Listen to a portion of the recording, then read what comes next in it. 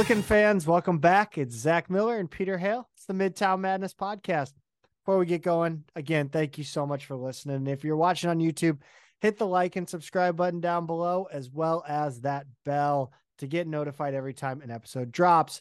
You guys know the drill. This episode and the whole season of the Midtown Madness podcast is brought to you by Two Men in a Garden. Whether you like it mild or hot, chunky or cantina style, the people over at Two Men have you covered. Pete, I got to say, this weekend, I made a decision that I haven't made in a long time. Mostly, and I got to say, I don't often get salsa at the grocery store. Why? Not because it's because Two Men in the Garden is so damn good that I can't be trusted not to eat the entire jar in a single sitting. But I did it for the games on Saturday, including the St. Louis City game. And that medium salsa with a few pulses in the food processor was picture perfect. It tasted unbelievable. Go get yourself some Two Men in a Garden salsa tomorrow, tonight, whenever. It's great all the time. You can go get it at any local grocery store. If you're out of town, check out their website at twomeninthegarden.com. They're on social media at Two Men Salsa on Instagram and Twitter. Pete, I need to confess something to the loyal listeners as well. Another thing, and this is my second confession of the episode. I need to apologize as well. In all honesty, I had this grand plan for this episode to pull audio clips from the Travis Ford introductory press conference with Pestello and May talking about expectations for the basketball program. But I honestly got nauseous 4 minutes and 36 seconds in, so I scrapped the idea. Was there anything specific that really made you uncomfortable? I think I told you the amount of times May said, made this happen was funny to me. He said, you could have turned it into a drinking game. And I don't know, Pestello just, it was something like, I just felt like he's not like, why are you putting him in front of the mic to say anything about basketball? Like, I just don't get like I get he's a rah guy for basketball, right? He's a lunatic, right? He doesn't necessarily know the game, but he's got school spirit. Sure. Which is great. But don't put him in front of the mic to talk about program expectations, because I don't think he knows what he's saying. Does he it was just it was something about Pestello. The first thing he wanted to do after he took the job was come over and look at Chaffetz. Right. Okay. Yeah, it was just built. Of course, it's the newest damn building on campus. Yeah, right. The fun part of the tour. Yeah, I don't know, man. It's what's really got the bug up my ass is the PR. I would venture to say it's just been a debacle. And the way that the administration's talking to fans through the media,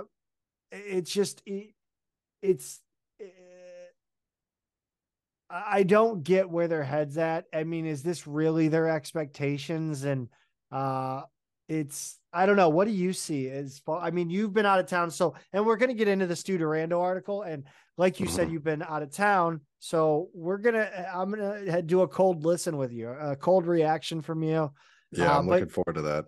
What the first couple that earlier this week, what was your thought process when I don't know, when you hear kind of dismissing the expectations that you've heard set 7 years ago?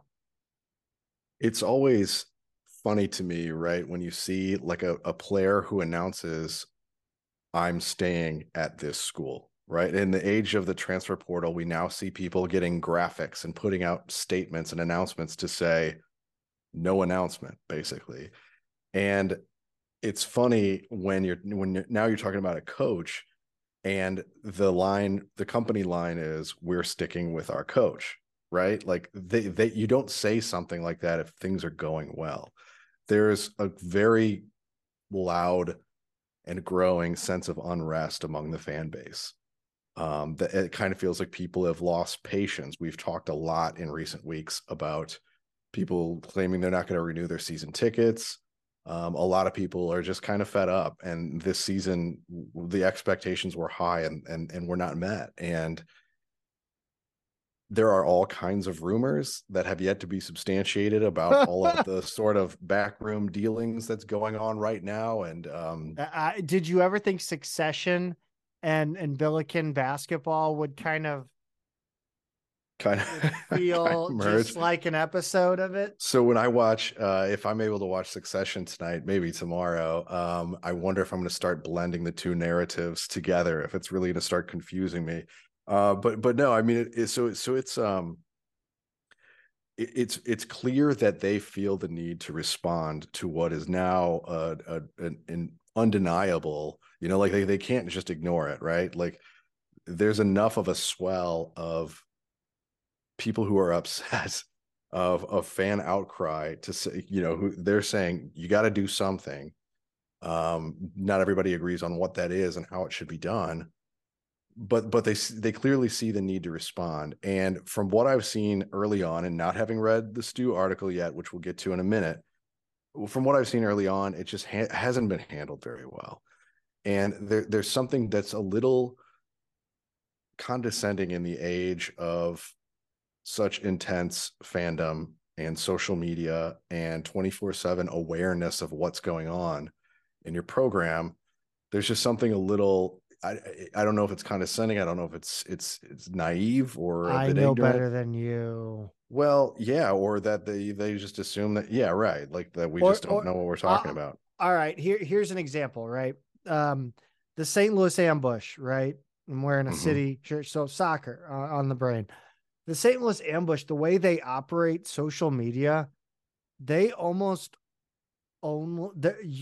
You would never think they played a road game, ever, unless they don't advertise that they're playing a game. They barely tweet the score, but like home games, all of it. Like, so like they try their best to, they ignore the losses. It's kind of that kind of vibe is what I'm getting. It's like you draw a fine line between being a sports Twitter account and a birthday account, right? Right. Sure. Like at some point, like the janitor at Chaffetz doesn't need a birthday shout out, right? Right. I mean, it's nice, but like it just doesn't need to be done. But yeah, I think it's just kind of saying that you don't know what's going on, we know what's going on. You're not seeing what you're seeing. It's that, but it's, look, they do have the advantage of the fact that at a private school, these contracts are not necessarily public information unless somebody decides to share them. And so there's not even consensus among the fan base about what the contract is for Travis Ford right now. My best guess at it was based on a tweet that we saw back in 2021 that said he had signed a lucrative extension. So I thought, well, he's probably got 3 years left after this one. And we know he's making close to $2.5 million. So those were the numbers that I was kind of crunching. There have been other places where, and this has, been shared publicly among people just speculating, but there have been other places where people think that he's got an evergreen contract that auto renews every season unless it's canceled by one of the parties. But then that would have a long tail on it, right? So there's not full transparency about what the contract actually is. And so that's one issue. I mean, I think what's pretty clear by the fact that you've got the athletic director and president and other people coming forward and saying, look, he's the coach, this is what we're doing. I mean, maybe not saying it in those words are the best way, but what's clear is there's probably a lot of contract years and or dollars left to buy out, and they're just not in a place where they can do that or going to do that. Or the people who could do that aren't stepping up to do that. So if that's the situation, I'm fine with that, but your messaging has to be better. Yes. It can't be this is, like the meme of the dog sitting in a Mhm. fire. This is fine. Like it can't be that. It has to be. You look down at what Mizzou women's basketball did. Oh, Which you is haven't what. seen it. You've been out. Basically, women's basketball moving forward with head coach, clear expectations have been, I it's see. made clear these are the expectations of the program, which again have been since the hiring of Travis Ford. It seems as though it's been NCAA tournament, NCAA tournament, A10 championships. Right. I when you say A10 championships, I say A10 regular season championships. I Sure. don't give a flying shit about the A10 tournament. Like that's not success. Winning the A10 tournament's not a success if you don't, if you're not already in the NCAA tournament. Well, yeah, I mean, it is it is your ticket, it is your path if you've Correct. underperformed in the regular season, right? But I Oh, mean, I would gladly take it. we want to be talking about a seed, Yes. and not whether or not we have a shot to win the conference tournament and get in. That's the conversation we want to be having every year. We finished in the top four a decent amount under him, but only fourth. Like we've never come in higher than fourth. And finishing under fourth to me is for SLU not good in the A10. I Do mean, you like, consider this season a fourth place finish? Because yes, I there do. was there's Yes, there. Yes. Okay. Thank I you. look. I People can say, oh, tiebreakers, whatever. I mean, the rules are the rules, right? Like all you had to Yes. do was This win isn't one. Vietnam. You win one more game and you're in second place. So I don't want to hear people who are like, well, we tied for a second. It's like, no, we were fourth in the conference tournament, which meant we had to play VCU in Yeah. the semifinals, and that wouldn't have been the case on the other side. We would have played Dayton or Fordham if in third or second. So yeah, the people what I care about is like where did we actually finish, right? Like had we beat Dayton or Fordham, not even both, we could have been second, but we didn't. We lost to the teams that were first, second, and third. So yeah, we're the fourth place team, even though our record's technically the same on paper. The tiebreakers matter. They actually have a purpose, a function that can't be ignored. So yeah, I don't disagree that it was disappointing and the messaging so far from what I've seen, and I haven't seen everything yet. But the early returns to me have not been strong. It's interesting because you talked about the unrest and how the succession, backroom dealings, that kind of stuff.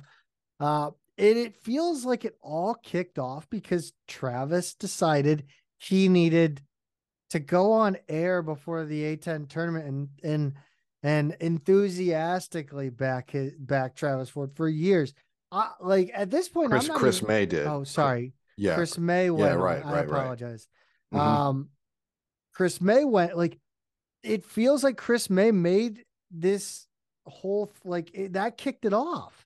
Like, dude, just Travis Ford's our coach going into next season. We haven't had the results works. We're looking forward to the A10 tournament and the Mm-hmm. prospect of winning the A10 tournament. Travis Ford is our coach going into 22 or 23, 24. Yeah, Bang, done. yeah, I know. That's I it. think the And well, you and again, like I've said on in many other forums, um, like you would have had groans from those who are ready for a change. You would have had eye rolls from those who are ready for a change. And that's it.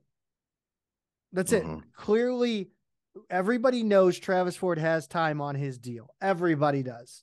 Everybody knows that the buyout's an issue. You can get, like you said, you can get away with silently blaming the buyout. You just acknowledge that fans are not happy. Just do it. Like it's not admitting failure. It's admitting that we didn't succeed in the way we expected to this season. We're looking to make the A10 tournament a success. We're looking to make next year a success with Travis Ford. Um, Right. that's all you had to do, but instead you, uh, look again. I'm not arguing whether or not you should fire him this season. I really don't care at this point. Like we're at the end of March. Like I don't care. But like Mm-hmm. don't talk to us like we're not seeing what we're seeing. Yeah, I mean, when you say a very long time instead of next season, that's a big difference. That's a big difference, I'm and gonna be not dating this girl for a very long time. Like that, like that sounds like many years to me. I don't right. know. But also, I mean, that's a point where Chris May can go, where he can go. Look, like you said, this season was a bit of a disappointment. We're looking forward to the A10 tournament coming up this weekend. We think we've got a really good shot. We like where we are, like how we're playing lately. Blah blah blah. But moving forward, we also want to look at all of the other reasons why maybe this season didn't meet expectations, and what are the things that we can do as an athletic department Mm-hmm. to make sure that this program has all of the resources it needs to be competitive. Blah blah blah. Some kind of company line like that, you're not Yes. committing to anything publicly Yes. except we're really taking a hard look at this. Like we're showing that we care. We're doing all we can. But the unsaid thing right there, the thing he can't say, the thing a couple of weeks ago I said that, like, if he were totally honest, he could say is like, we can't pay this buyout plus another high level coach. Yeah. People, like, that's just not how it is. So, but if you say things like we were talking about, you've at least signaled like, we get it. We know we're going to do all that we can, and if it doesn't work out, we know how this goes. You know, that's the unsaid part that you can make more obvious by saying things other than, we love the trajectory of the program and we think Travis is going to be the coach for a very long time. And I think his other line in there was, we're attracting the high level talent that it takes to be competitive at this level, or something like that. Which, I'm didn't eye didn't bear rolling out this now. season. Yeah. Yeah. So let's get into this article. Like I said, I am going to, uh, well, if I can get this to actually work properly, I'm going to unhide all of this. So here we go. All right. First quote, this from May. It didn't go well as we hoped, talking about the season. May said, now, how do you move forward and put the pieces together? Okay. All right. Fair Great. enough. Yes. Yes. And I think my comment in the notes was, okay, great. There you go, Chris. Yeah. There you go. You're getting this thing. Right. Next quote, Pestello. Certainly there was a lot of hype about how strong we were, and we didn't do as well as we would have hoped, Pestello said, but it was not a bad season. We had some unfortunate things happen. Nonetheless, Travis is our coach. I have confidence in Travis moving forward. I support that we're not going to make a change. That's one where he probably went on a little too long there, it feels like. Yes. And kind of softened it a little bit. I think Eh, May's starting out and saying, we get it. It's like an acknowledgement. We get it. eh. It's Domino's coming out with a new pizza recipe and saying, hey, our pizza was terrible, but now it's better. Yeah, it's new Coke. It's an acknowledgement. My comment was, no, this is not it. Like, yeah, did we have Yeah. like unfortunate things happen? Is losing Javante Perkins for the Mm-hmm. year last year. Unfortunate things happen. Right. That's right. Is That's right. Fred Thatch going down with an injury? However, that's post the worst loss of the season. Right. Actually, Yeah. I don't know. Would you consider Fordham or SIUE worse? I don't know. I mean, I on SIUE's the worst Yes. loss. I mean, to the worst team that we lost to this season, Fair and play. it was an 18-point lead at home. But yeah, regardless, I that's way too soft. I just, it doesn't sound like there's an acknowledgement of any accountability there. This one is interesting because he says some good things here, but I question, the last 2, 3 sentences maybe. This is May again. You're always making adjustments and tweaks. May said it's about how you keep growing and positioning yourself. Now we've won 20 games 4 years in a row. Is that the only barometer? No, but it's a barometer. Now, how are you going to win the A10? We need to be in the championship game and win. We're not making excuses. Mm. Yeah. Okay. So I don't like that second to last line. We need to be in the championship game and win. I mean, like, that's true of the 1 seed. That's true of the 15 seed if you're in the A10 this year, because it was a one bid league. Mm-hmm.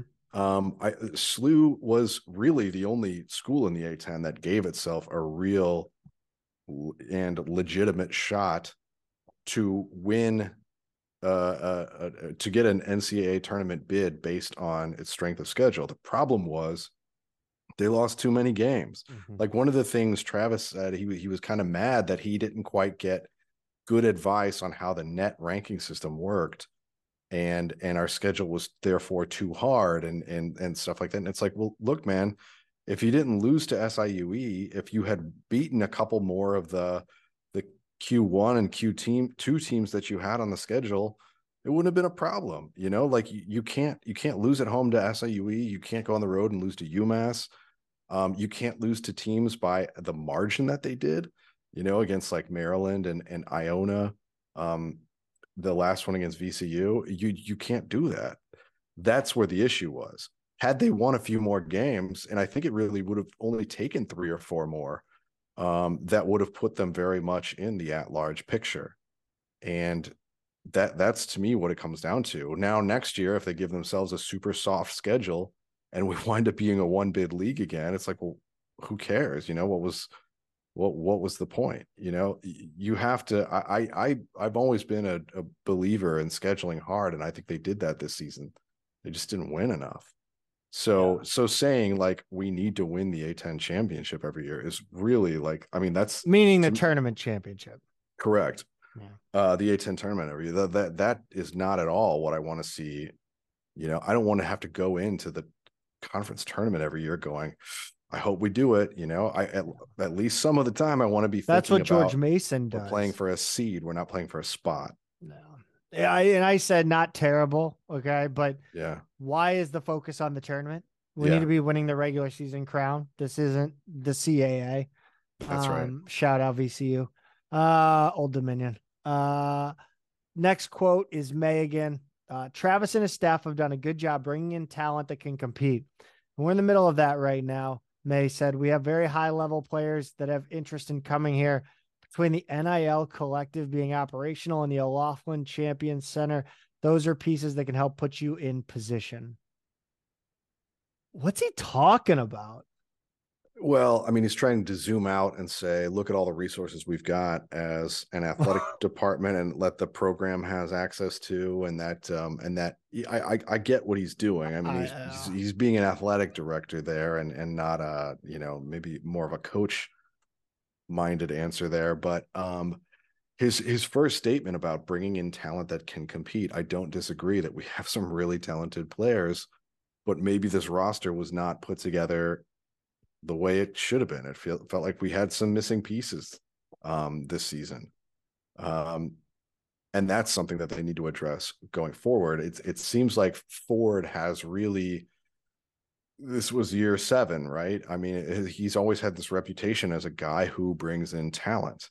If you've got high level talent in the A10, to me, it's very hard to understand why that team is not finishing within the top 4 every year, no matter what happens. There are a lot of not very good coaches out there who have really talented teams that finish in the top 3 of their conference.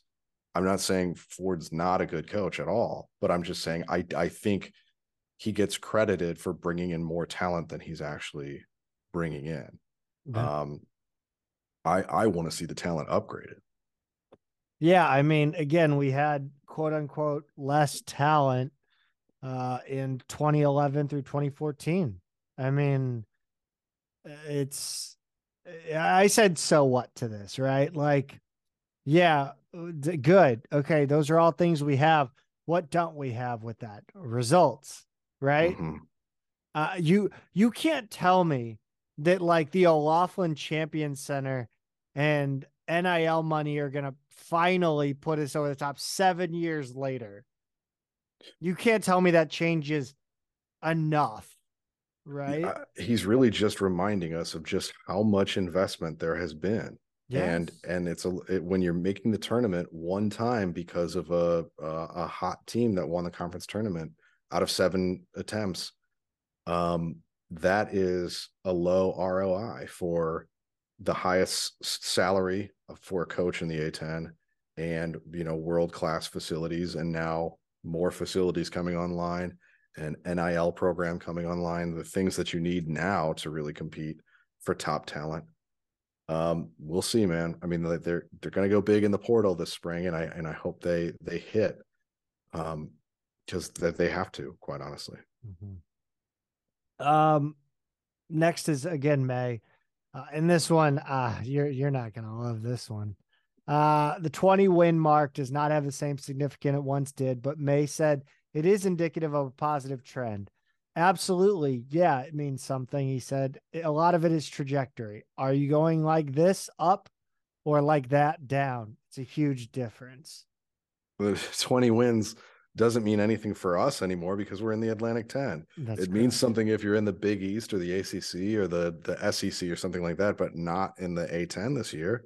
I mean, this league was horrible, and most teams, unlike SLU, were not playing a very hard schedule.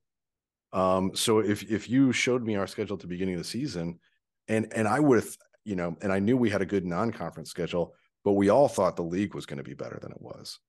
But even before knowing how bad the league was, 20 was no. That's not going to do it. I mean, because you're already playing 18 games in this league, and we really only, even when we thought it was a stronger league, there were really only a few other teams that we kind of looked at as peers.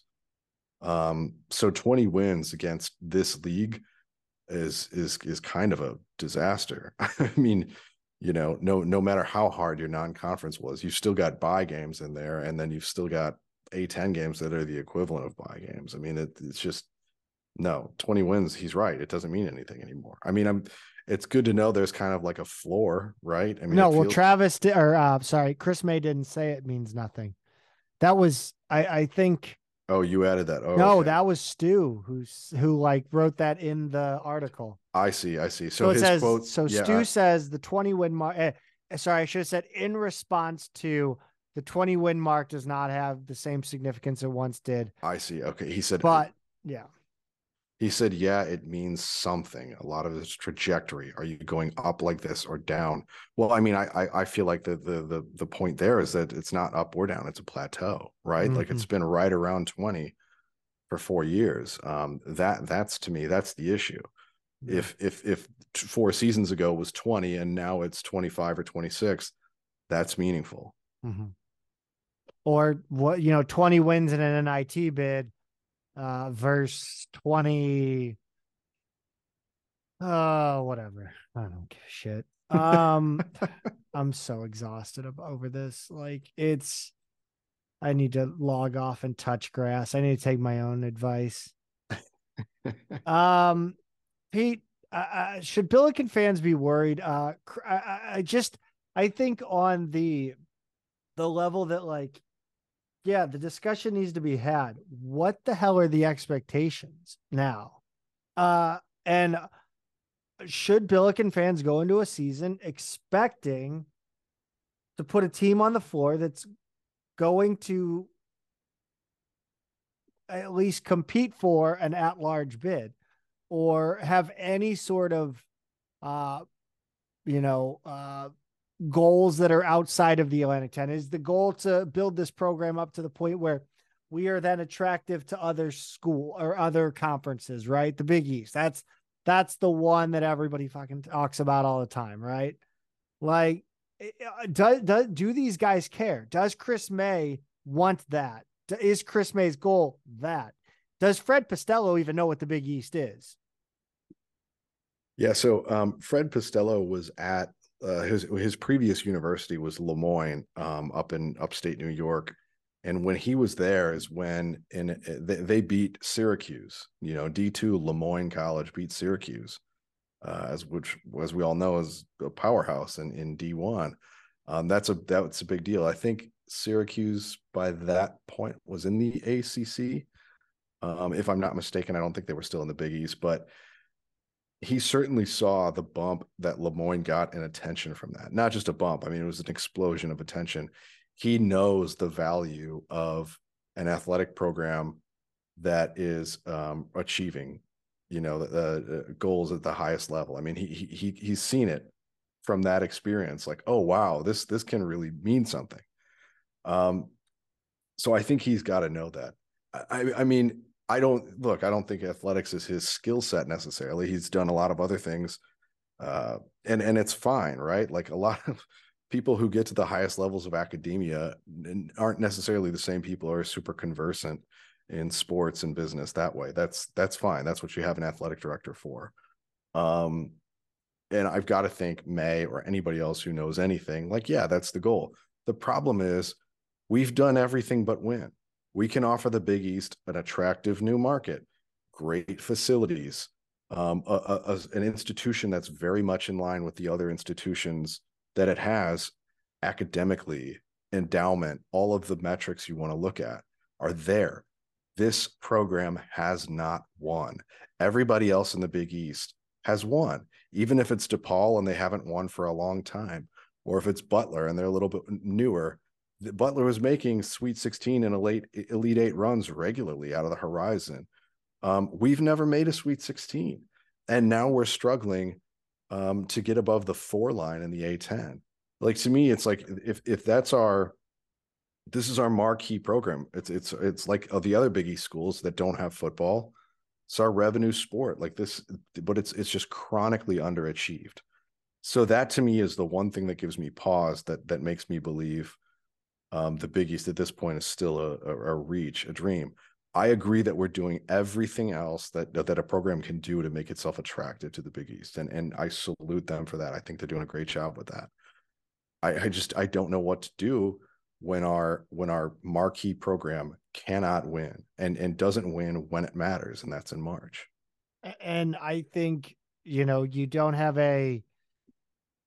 you have an administration that seems to just keep putting its foot in its mouth and is not providing uh proper or not proper, but like reasonable communication to its fans, that like the fans aren't seeing what they want to see. And I don't even think that's at this point a movement as far as the job go. The like, I don't even think it's firing Travis. I don't even think the fan base wants that as bad as they just want to be heard, man. Like, I know there are people that have been banging the drum to fire Ford for years now. I mean, since he got hired, there's always been somebody that's kind of been banging that drum. And obviously it has crescendoed in the past season. But again, like above that, fans just don't want to be like disengaged with. Like, it legit feels like we don't matter. Coaching in big time college basketball, whether you want to call us big time or not, there's always, no matter what, you are going to have detractors immediately and forever. And that's part of the job, and you've got to get used to it. And Travis Ford has. That's why you get paid $2.5 million. Exactly. He has plenty of reasons that he can get over that, and he can tune that noise out. The issue is, you're right.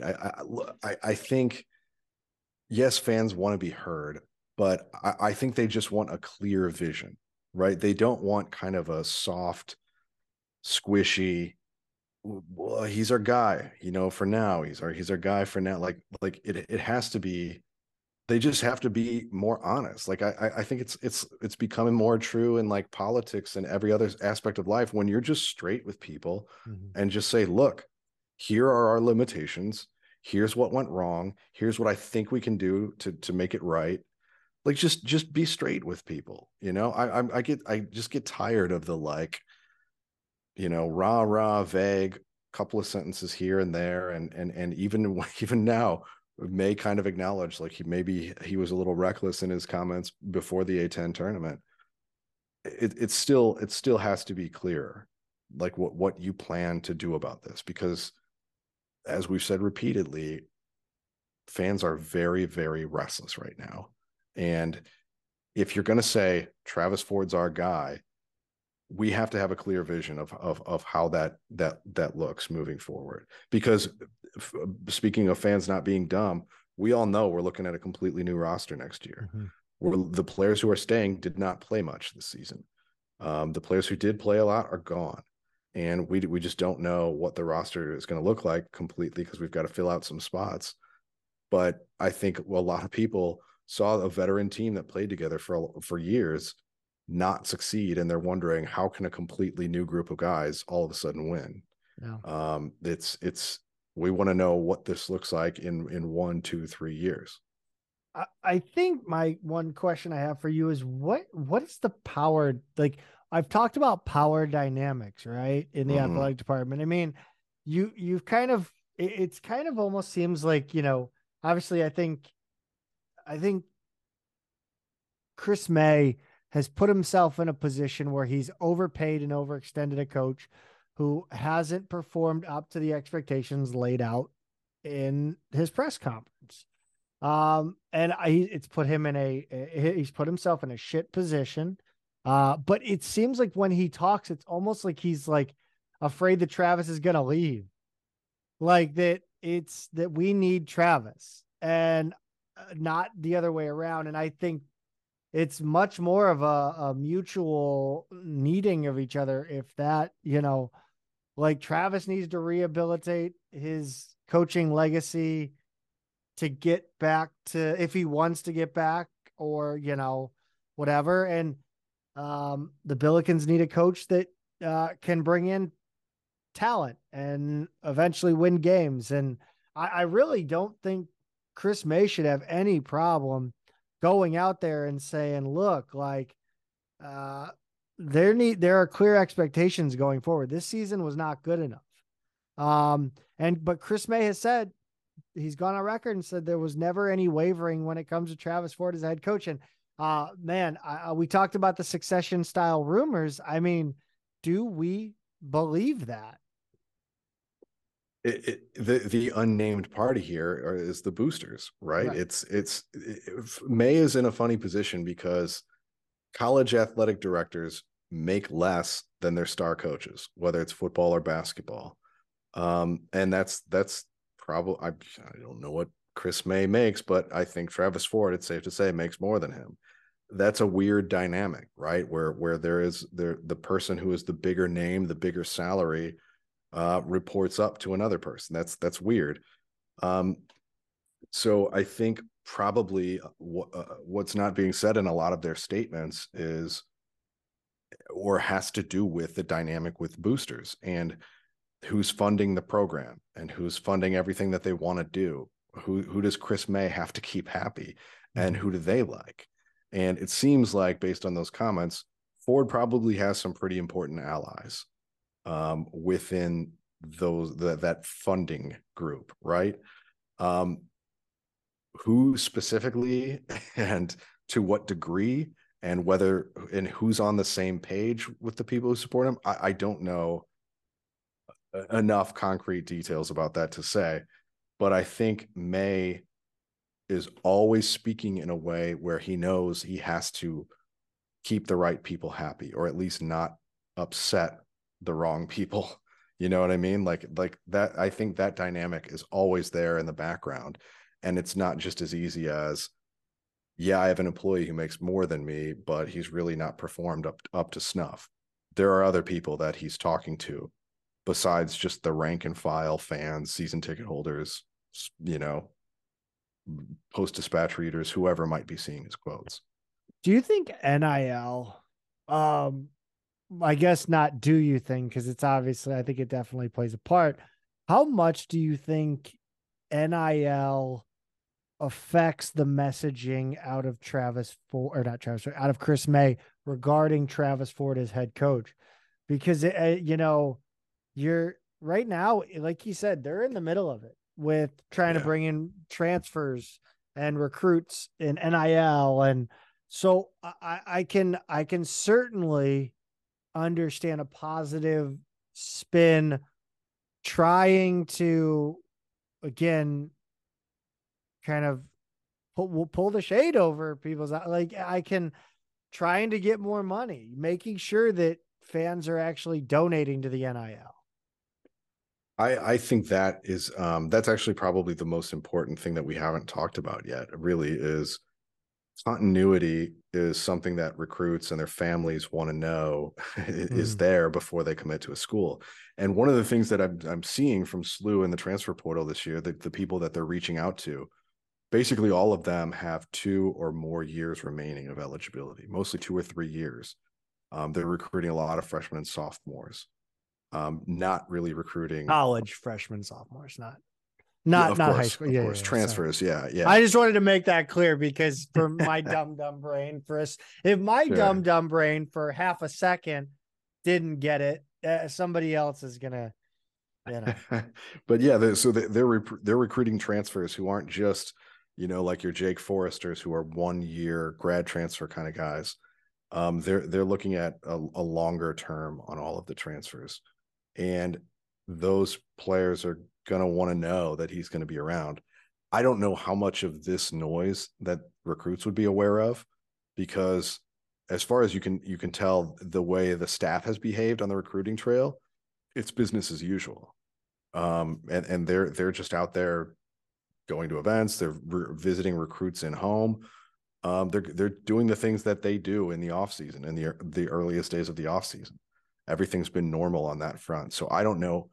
A recruit would really have to start doing some digging to kind of, to hear the noise from the fans and what the future is. So I don't know what those conversations are like and whether Travis and his assistants try and get out in front of that or not on the recruiting trail. Like it's a question of whether do I get out in front of it or do I not draw attention to it? I don't know how they're handling that, but I do think that actually is one of the best arguments for, May, Pestello, whoever else publicly committing to the head coach, so that when players do look it up going, I thought they were going to be better this season, they underperformed. Maybe they find a tweet or an article or whatever, seeing the university president or the athletic director saying he's our coach, at least gives them some comfort in that regard. But like I said earlier, I think that's also an opportunity for May to be clearer about that, right? Like he can just say that. Like when I said before, like this was a disappointing season, but what can we do as an athletic department? What resources can we give them to succeed moving forward? I think there's more that can be said to kind of make it clear that that's why you're saying this, or one of the reasons why anyway. Yeah, it's so we could literally go on for hours, and I wouldn't mind it honestly, but I'm sure people that listen to this, they get tired of hearing it. I think the main thing is like just be honest with your fan base. Don't beat around the bush with us. Like you can. What I'm saying is this has been an hour infomercial for the MMP PR service. We're available for hire. All we need is season tickets to every event. And I'll do it in my free time. No, I think, we talked about green flags on Twitter, and I think we might have discussed it back in our last episode, when we realized that Travis Ford was indeed going to be the head coach next year and things we wanted to see from him going forward. One of those being a return to team blue style of play that was made, I guess not famous, but made aware by, the Javon Besses, the Hassan Frenches, the Jordan Goodwins. And we're kind of doing that in the portal, it looks like. We know they've visited several players in home, can confirm 2 of them so far. Robert Jennings, a 6'7", 225-pound freshman from Texas Tech, and CJ Nolan, who's 6'2", 230, bigger than Thatch by a decent margin, by the way. Big boy. Sophomore guard from Oklahoma. So Jennings more of a power forward type, strong, athletic, above the rim, kind of developing as a shooter, but he's a good rebounder. Texas Tech is going through a coaching change right now, and he's also looking for a bigger role. He didn't play much this season, a little under 9 minutes a game, and put up 2.7 points per game and 1.9 rebounds per game this season. So it's kind of makes sense on paper why he'd be moving on right now. Nolan from Oklahoma, like you said, big boy, tremendous frame, really physical guard. Started out early. Well, actually, he started early this season. Like their first 8 games, he was the starter, but then was benched behind another player. After that, he kind of struggled to find his shot this season. But he's this player who he's got really big potential. He's a unique player. And I think he's a guy to me who looks like he really needs a change of scenery. When you see somebody's shooting numbers kind of drop off in their sophomore year, and his role got minimized as the season went on. I think he needs to move on. These are both guys, like you said, the team blue we think of: Goodwin, French, tough, athletic, physical. Ford knows how to win with that or free style. throw shooting. Poor free throw shooting. They're not French bad, but yeah, they're kind of like 60-ish% free throw shooters, which is, if you're 70, I'm fine, but 60 is not great. I will say this, look, and I don't know what exactly Brock Weiss and Zhang are going to bring to the table as freshmen. But look, Brock Weiss looks college ready, right? Zhang looks polished at a college level, right? So look, those are both they bring a lot of skill, both Brock Weiss and Zhang. So I think, it's a nice yin and yang to, so we've, Jesus, I didn't even mean to. I I'm an don't idiot. mind. Yeah, I don't mind going younger at the 5 this season if we've got Dudes, at least not dudes. young, maybe not young for 40 minutes, but if we've got, a real dude at the 4, at any given time, which is not something we've had in years, right? I think that's something that I'd be fine with, in getting those guys up to speed, getting them some experience. They each bring something a little bit different. But we also made the top 5 for a sophomore transfer from Central Arkansas, Cameron Hunter. Other 4 are Mizzou, Arkansas, Loyola, and Butler. He's a 6'3" guard who averaged almost 17 points a game, 5 rebounds a game, about 4 assists per game. This, Zach, is kind of the combo guard we've been looking for years. It's a tough competition. Sometimes guys, Where have you transfers, been all our life? I know. Sometimes guys will kind of put schools that maybe are not their strong, like they're not the top priority for them. They'll put them in their top 5, will it into existence. In this case, he actually has visited Arkansas. He is talking to Mizzou. Those are schools that reach out to a ton of transfers and might not necessarily really want to push for all of them. And then Loyola, obviously within our conference, and Butler is another kind of peer school, or at least we want them to be our peer in the Big East.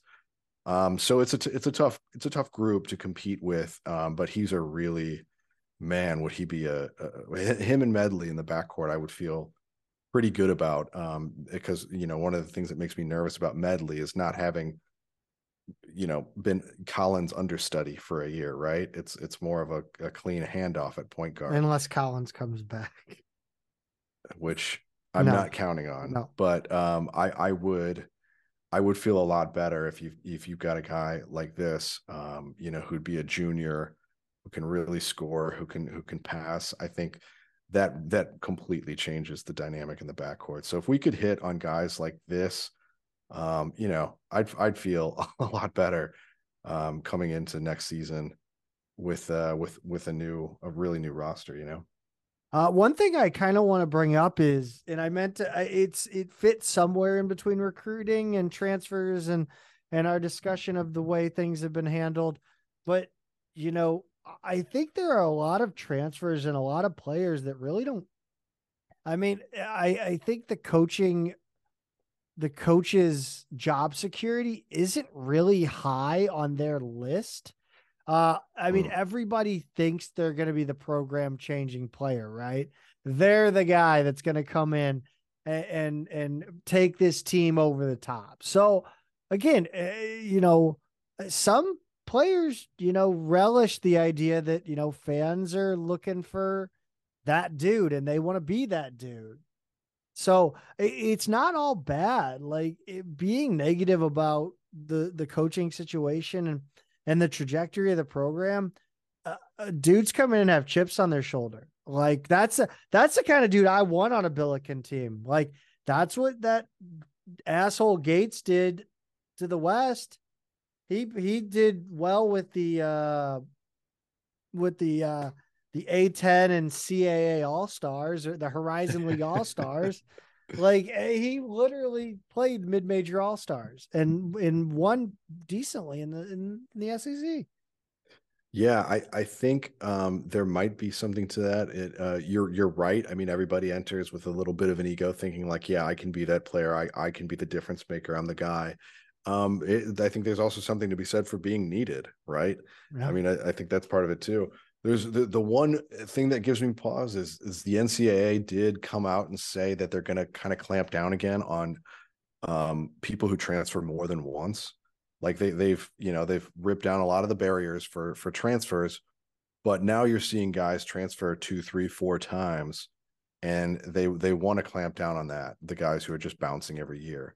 So I think if they are enforcing that and guys are looking at transfers as a one-time event, maybe a little more so than they have been the last 2 or 3 years, maybe that will give them a little more pause to be like, hey, if I'm a freshman or sophomore looking for somewhere for the next 2 or 3 years, I need to make it the right choice this time. Maybe the first place didn't work out for whatever reason, but the second one has to. So I think that's the one sort of counterpoint to that. Is at least something to be aware of. Whether that is going to be something that the NCAA enforces or if it plays out like that in players' minds, I don't know, but it's at least something to note. On the high school recruiting side, let's be a couple of grown men talking about a 17-year-old. Nicholas Cody, a 2024 creep. 6'8", high school junior, I guess. A 6'8" forward from Newman Smith High School in Carrollton, Texas. He plays for the Southern Assault AAU program, which is one that Forte is really tight with. Long-standing relationships with that program. We've offered a lot of guys out of there. We've been in the top 5 for a few. I don't think we've hit on one yet. But he's a long, hardworking big man. He's productive at both ends. He looks bigger than 6'8", by the way. In the video I've seen, he's got a 7'2" wingspan. He blocks a ton of shots, not just because of his length, but he's good timing, good rebounder, and he can also kind of step out and shoot it a bit from mid-range and beyond. But he's really tough around the rim. The other thing I really like about his game is for being a big guy like that and young, he's comfortable with the ball in his hands. He can handle it in the open court. He can pass. He's not afraid to take it himself. He does have other offers right now from Cal, Tulsa, North Texas, Texas Arlington, and Sam Houston State. So Sleuth's number 6. And the fun fact that you found out, Zach, his dad played for the Pittsburgh Steelers. Yeah, he played for the Steelers and the Lions. He also played college football at Baylor. Attended Cleburne High School in Cleburne, Texas. Nakia Cody? I don't know how to say his first name. Nakia. Yeah, no, it's not Nokia, but one letter off. That does remind me of how jealous I was of all the cool kids with Nokia phones back in the day because I had Verizon and it wasn't on. They didn't have the Nokia phones. I was on Motorola or whatever. I don't know. Screw it. Yeah. So there's some big A10 coaching news to come out of Fairfax, Virginia, Pete. Yeah, huge. Kim English is out at George Mason. I say that like he got fired, but no, he left. He lobbied hard for the Providence job that Ed Cooley left, and he got it. What do you think of this, Zach? I mean, this is I'm gonna sign up for his like self-help class. I need to learn from you, Kimmy. Teach me the ways. You guys are about the same age, right? Yes. I mean, Oh, I hate my life. Oh, I'm disgusted with myself, Peter. Well, I mean, hey, look, I'm glad I live on the first floor. that's that's too dark for our show. Sorry. Um, Yeah. look, I mean, he's kind of the BJ Novak in The Office. I'm forgetting his character's Yes. name. Yes. It's Ryan. Yeah, Ryan, with his MBA and his meteoric rise and then fall from grace. English has not had his fall yet, but like 2 seasons at Mason, no tournament appearance. He seems like a bit of a culture guy. He's Yeah. young, he's energetic, he's going to have all of the superlatives that come with being such a young coach. But this is a big job, of a 6-year contract, and I'm assuming a lot of money. I don't think they're going to pay him quite what they paid Cooley, but Cooley was a top 15 coach in the country, I think, in terms of salary. So It it feels like all the big coaches are hyping Kim Coyne to the moon. that was your analogy, that he's Yeah. the The cryptocurrency. cryptocurrency of college coaches. Tremaine Isabel did not take well to that. He He did didn't not like like that. that. He didn't like that. He Which didn't. is fine. Like, I'm not saying that, like, yeah, Kim English has done some good things. I mean, But it's true that he is a purely speculative hire, right? yeah, I mean, like I guess we've seen. I don't know if you want to compare him to any of like the soccer or other coaches hired at SLU who were kind of young and on the come up, and you can't May. compare him. I don't think you can compare him to field hockey because we just hire someone who will take that job. I'm not blaming May for that. That's fine. It's what it is. But yeah, I think it would be probably similar to Kat. What was her name? Before Shields. Oh Um, yeah, I'm forgetting. I can't think of her name, but I mean Shields. I don't know. Shields was here already. He saw her up close. Yeah, So yeah, I mean, I think like Josh Pastner.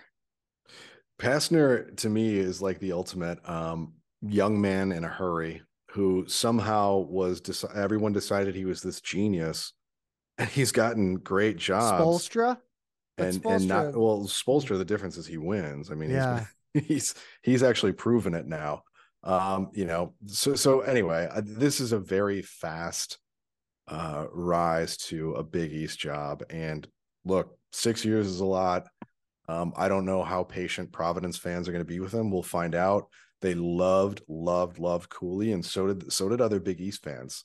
My wife, Xavier fan, she and her family, they love Cooley. Everybody loves him. He's such a Why did it character. like? What's up with him? He's just like, he's a funny guy. He's very he's self-deprecating. Spoon hour. He does have some of the, yeah, there's like, he just has like an easy charm about him. He's a charismatic guy. He's always known how to kind of work the media and fans, and yeah, he's a very likable guy until you realize like he's probably been lined up for this Georgetown job for way longer than either he or Georgetown wants to admit publicly, based on the real estate listing that was ready to go right after Ewing was fired, and the real estate listing that had snow that had not been on the ground for weeks. Things like that people are like, this was clearly in the works for a long time. I can tell you, Providence fans are furious. Like, they're really, really mad. They felt like it was like they thought they were married, and then he just left with the dog. He already had another family. Holy shit! I mean, it's that kind of That's but unbelievable. so yeah, so Providence, so English, what I'm saying is English is walking into a powder keg of a situation. So I think Providence, one of the things they wanted to do was get a guy who knew how to talk to fans and relate to people and be good on the mic and all of that kind of stuff. And maybe somebody that can kind of calm them down and that they can get behind in pretty short order. I can't, English has that skill set. The question is, does he have the skill set that translates into winning games in the Big East? Cooley had a patchwork roster of transfers this season. I have to imagine it's going to be a much different roster this coming season. And the winning in the Big East is a lot different than finishing in the middle of the A10 2 times. I've got two guys that are good on the mic and have basketball backgrounds they could think about. That Mason, you go with Kane or Undertaker. Yeah. Yeah, doesn't Kane have which one of them played it like Truman? One of them played it Truman, I I think. think Kane. Yeah. Yeah, Kane did play Truman. Yeah. What's his real? I don't care. Is this official? Like This, official, or is this like West Pine Bills texting us official? this it's being reported by Jeff Goodman. It's being reported by Stadium. Okay, It's then yeah. I'll I mean, read it. I'll read it. If it's on the teleprompter, Zach Miller will read it. Mike Rhodes is piecing out from VCU for the Penn State job. He's headed to Happy Valley. yeah. It's still, it's still being reported by everybody, but it's all over the media right now. And it hasn't been made official by either Rhodes or Penn State yet, but I think we can kind of, I don't know, there's enough smoke here where I'm comfortable talking about this one too, Zach. And this is to me, this is bigger news for the A10 than Kim English leaving, right? I mean, Oh, God, yes. George Mason has not really done much since entering this league In any sport. and that did not change in English's 2 seasons. No matter how much excitement they had around him. But Rhodes won the league this year when Dayton and SLU were supposed to, and VCU has probably been the most consistently very good program in the league since they've entered, and they've got another opportunity here. I mean, they need to get the hire right again. They've been pretty successful with their hires so far, and it's going to be. I'm very curious to see what they're going to do here to replace him. As for Penn State, I don't know. I mean, like, the Big Ten is it's a big bloated, overstuffed league, and Penn State has traditionally been pretty close to the bottom of it. So we'll see. But yeah, it's not official yet. But anyway, that's the news. Pete, you know who's never going to leave us for a better job? 2 Men in a Garden. That's who.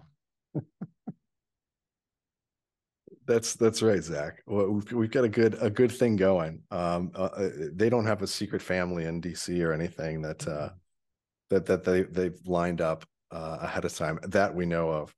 But yeah, I actually just finished my second to last jar, and I'm already starting to think about that next order. I got to say, nothing has gone better with the NCAA tournament than their salsa. It's we've said it a million times. Chips and salsa is the best snack, and if you're watching the tournament, you need a good snack. You got to go with the best one, and you might as well get the best salsa you can out there. Get 2 Men in a Garden at any St. Louis area grocery store or at 2meninagarden.com.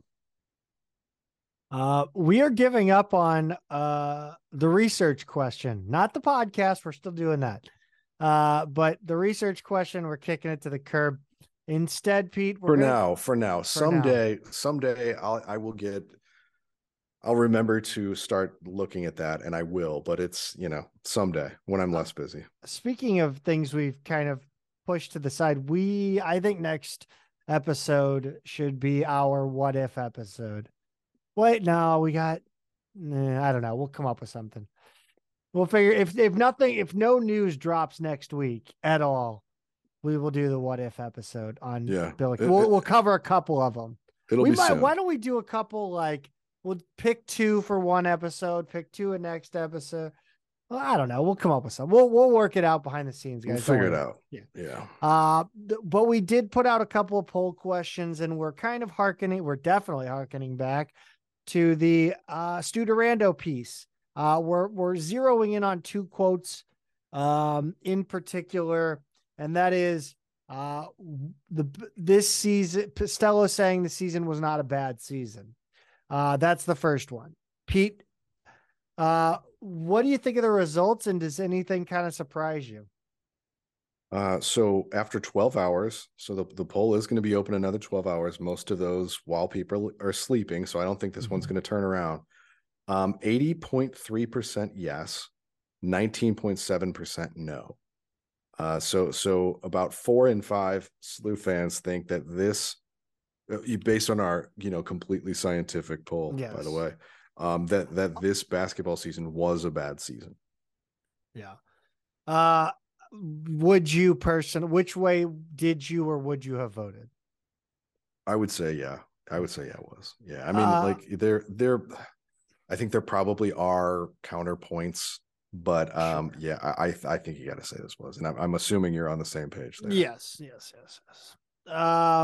Second question was Chris May was off Chris May's quote that this season, he was seeing an upward trajectory from previous seasons. And I asked, was the 2022-2023 Billiken basketball season an upward trajectory from previous seasons? Pete, the results on this one were even more stark. Resounding a 98.3% no, 1.7% yes. So really the bottom line here is assuming our poll projects out to some degree within, I don't know what the margin of error would be on this one, but assuming The margin of error is whether or not Dayton fans decided to vote in this poll. but assuming this is a representative sample, what it's saying is that the vast majority of the fan base disagrees with his public quotes to the Yes. Post-Dispatch, and that to me is meaningful. This wasn't like a 50-50 or anywhere close to it kind of split.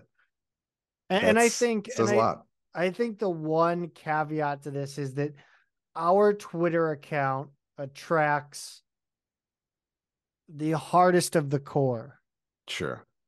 Um, That's true. I it probably does skew less favorable from Chris May's perspective. but that's important, I think, right? Yeah. Because you're looking at people that are spending ungodly amounts of money on this program and to watch this program, to travel to watch this program. It's To listen to us talk about the program every week. for an hour and a half. Yeah. Like, go touch grass. That's my new favorite phrase. Go touch grass. I love that. I've noticed. I think it's so funny. um, let's move over to a program that has an actual culture and identity right now. And an upward trajectory. Yes, and absolute upward trajectory. Women's basketball. Kylie Bess has entered the transfer portal. Pete, I was kind of, I think I'm still getting used to the women's basketball, to the women's game in college. Skewing more towards the transfer portal. Like it was never a thing for like the last 25 years, 30 It's weird. years. It's been weird to get used to. I mean, look, there haven't been a lot of transfers in men's basketball, historically speaking. It's obviously gone up as time has gone on. But yeah, we haven't seen it as much in the women's game. I mean, I think one of the reasons we talked about before was, I think I told you, like back when I was a manager at SLU, the young players, everybody who came into the program thought they were going to play in the NBA. And I don't think the majority of women's players enter college with, obviously that's the dream if everything breaks right, but it's incredibly hard to make the WNBA.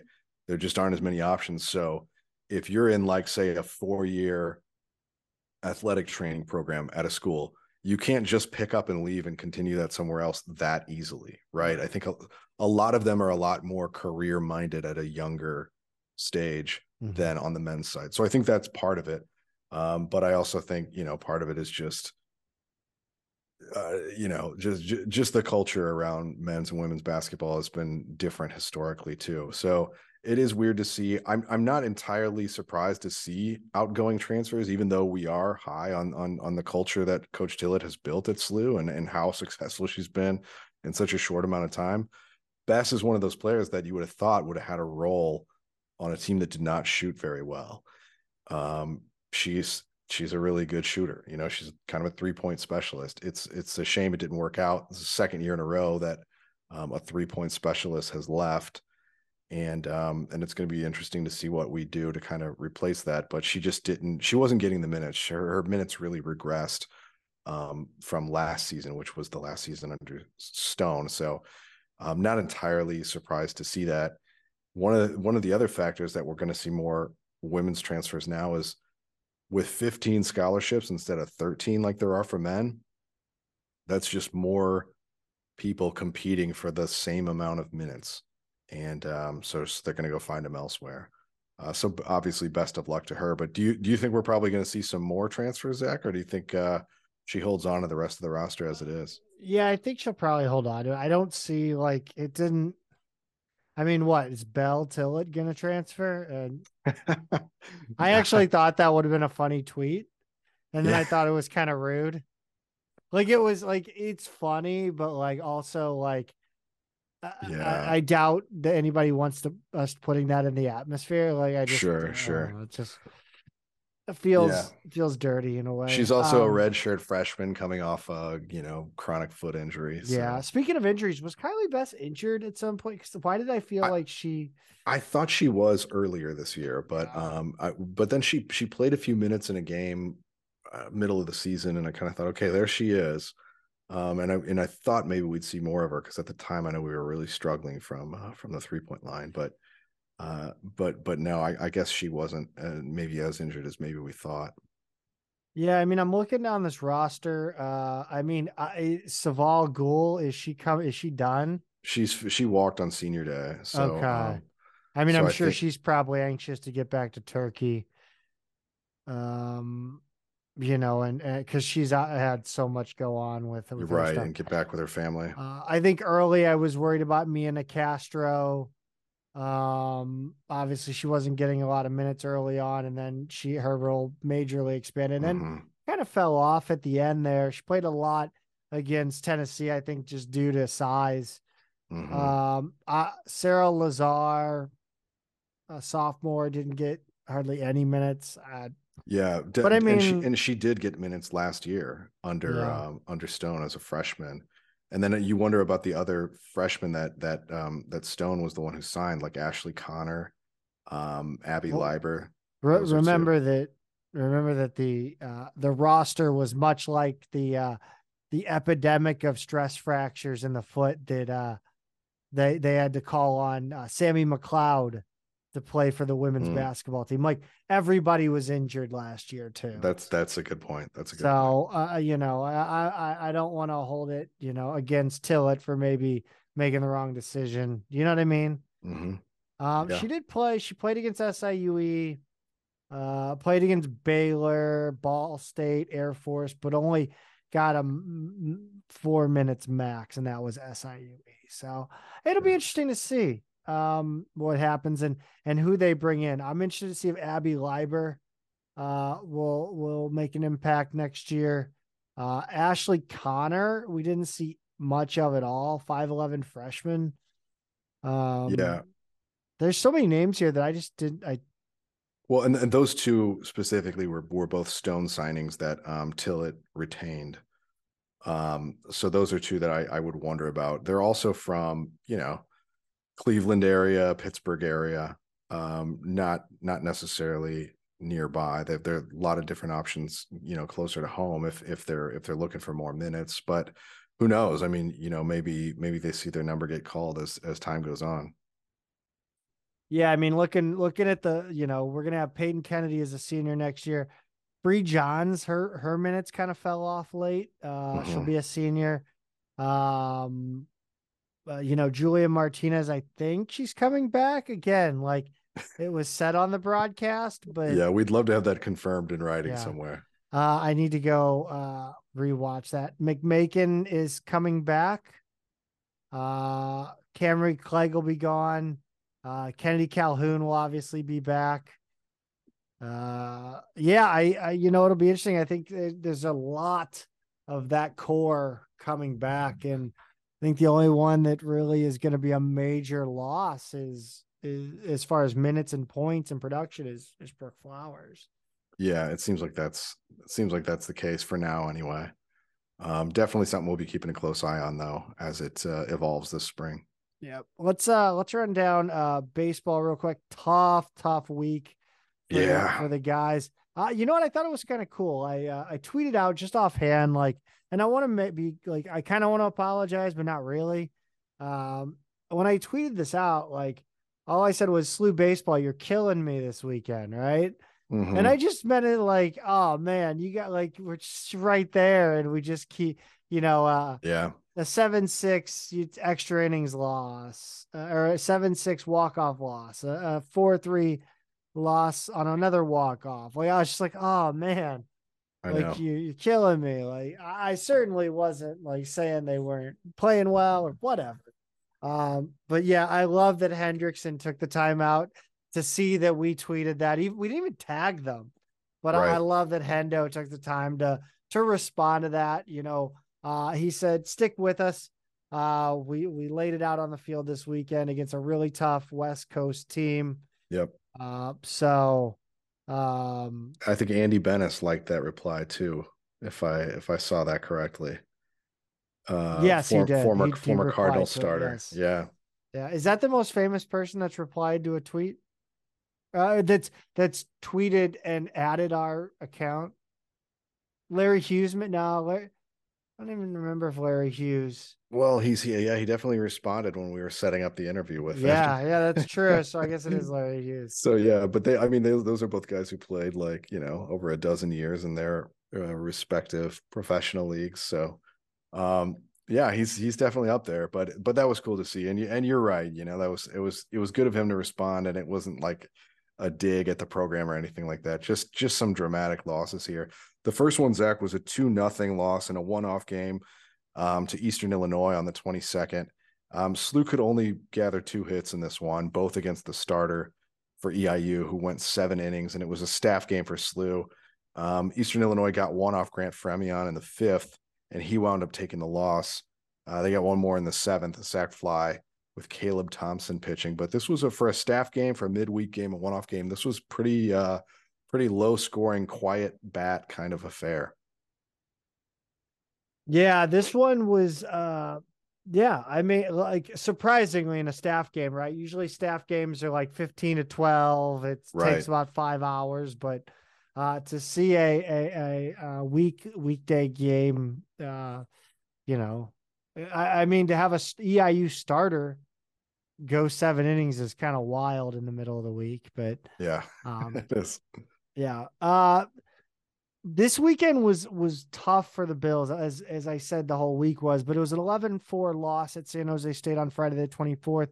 I got to watch most of this one. Sitzman opened the scoring with a homer, and then the Billiken bats went silent. That was until the 8th. Jansen doubled to score Swanger and Smith, and then Bergman single scored Jansen. But that was all the Billikens would get in that one. Uh, 7-6 loss at San Jose State. Cody Jansen was injured in this one, legging out a single. Looked like he hurt his knee. He was having trouble putting weight on it. He would walk about four Ugh. steps. He would walk about 4 steps, and then the leg would kind of give out. It just looked awful. By the way, Cody Jansen kind of scares me. I don't know. I don't want to meet him in a dark alley. This game, it seemed to be playing out almost identically to game one. The Billikens were in this one, though, able to get to the Spartan bullpen in the final third of the game and tie things up. The Spartans then scored the winning run in the 10th on a walk-off single. A 4-3 loss in the 11th on Sunday. Billiken scored all 3 runs on a Cameron Swanger 3-run bomb in the top of the 4th and held the lead until the bottom of the 9th when San Jose State tied it. And that's when I tweeted out, "You're killing me." Yeah. Because I was so excited for them to win that game, Yeah. man. I was ready. Painful game. Yes. And of course, they walked it off in the 11th. Chafin was 1 out away from a complete game shutout. He walked the Mm. first batter, then forced a pop up and struck a guy out before a single gave SJSU runners at first and third. They had a 2-run double and then a single to tie it. led off the 11th with a double after an intentional walk, a single end of the game. Colby Downard pitched the 11th and took the loss. I will not make a pun on his name. I will not make a pun on his name. Pete, what do they got coming up? Tuesday the 28th at home against SIUE, and then they've got a weekend series at UMass on March 1st to April 2nd. Softball had a nice week that ended with them sitting in first place in the Atlantic 10 standings. They started off with a 15-3 win at Lindenwood on Wednesday. SLU got one run in each of the first, third, fourth, fifth, and sixth innings, and then went off for a 10-run seventh. This one only took 5 innings, I believe. Or did they play 7? I don't know. 9 different Billikens crossed the plate. 6 different Billikens had multi-hit performances. Abby Mallow led the team with 4 RBIs, and Chloe Ryan led with 3 runs. Wendling started and went 5 shutout innings. Callie Hanner gave up 3 runs in 2 innings. I really should have read it all the way to the bottom. They scored 10 in the 7th, so that's why it was so out of control. Abby Mallow has been raking this week. Pete, she had a major performance in both of the Billikens wins against George Washington over the weekend. She did. In an 11-3 5-inning game against George Washington in game 1 on Saturday, the 25th. She got 2 RBIs on 2 singles. Chloe Wendling got the win. Zach, your note here, Yabos from Konecki and Sullivan. Sullivan, yeah. And then Konecki added to her RBI total with a fielder's choice. So really nice offensive team performance here. And then in game 2, Wendling got another win, 8-7. Jane Konecki had a 4-hit day. Natalie Sullivan scored 3 times. Cammie Newbanks and who else? Abby Mallow both homered in that one to give them the sweep on the day. But Zach, game 3, not quite the same story on Sunday the 26th. Wendling got the loss in this one. GW's first 3 runners in the 7th walked, reached base on a fielding error, and got hit by a pitch. Then the 4th batter hit a single right through the left side, and that was the tie-breaking run. SLU wasn't able to match in the bottom of the inning, and that was it, unfortunately.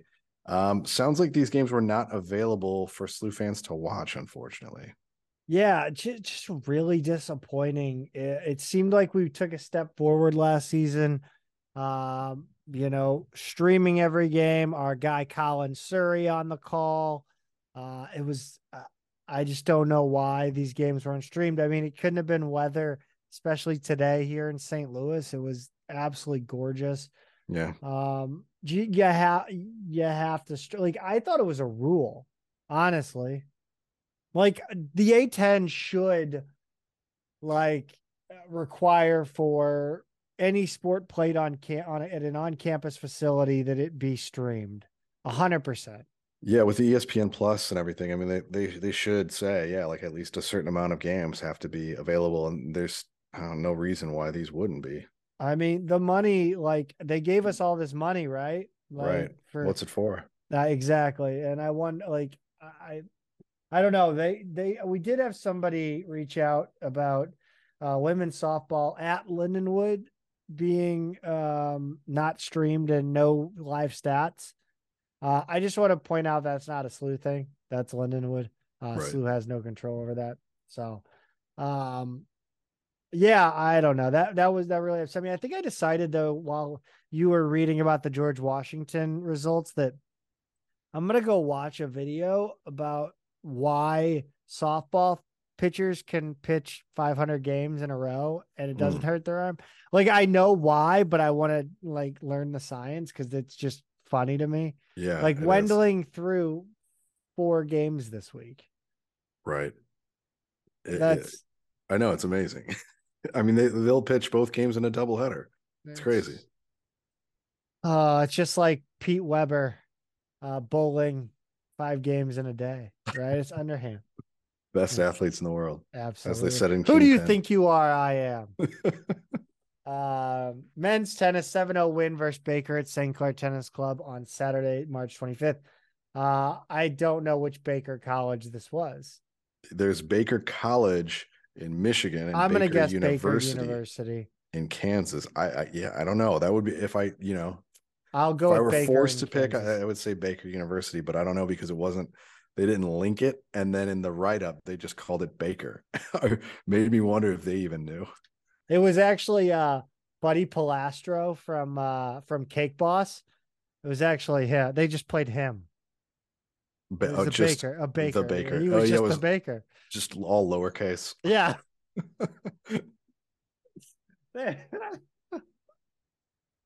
I Um, hate myself. Have I mentioned that?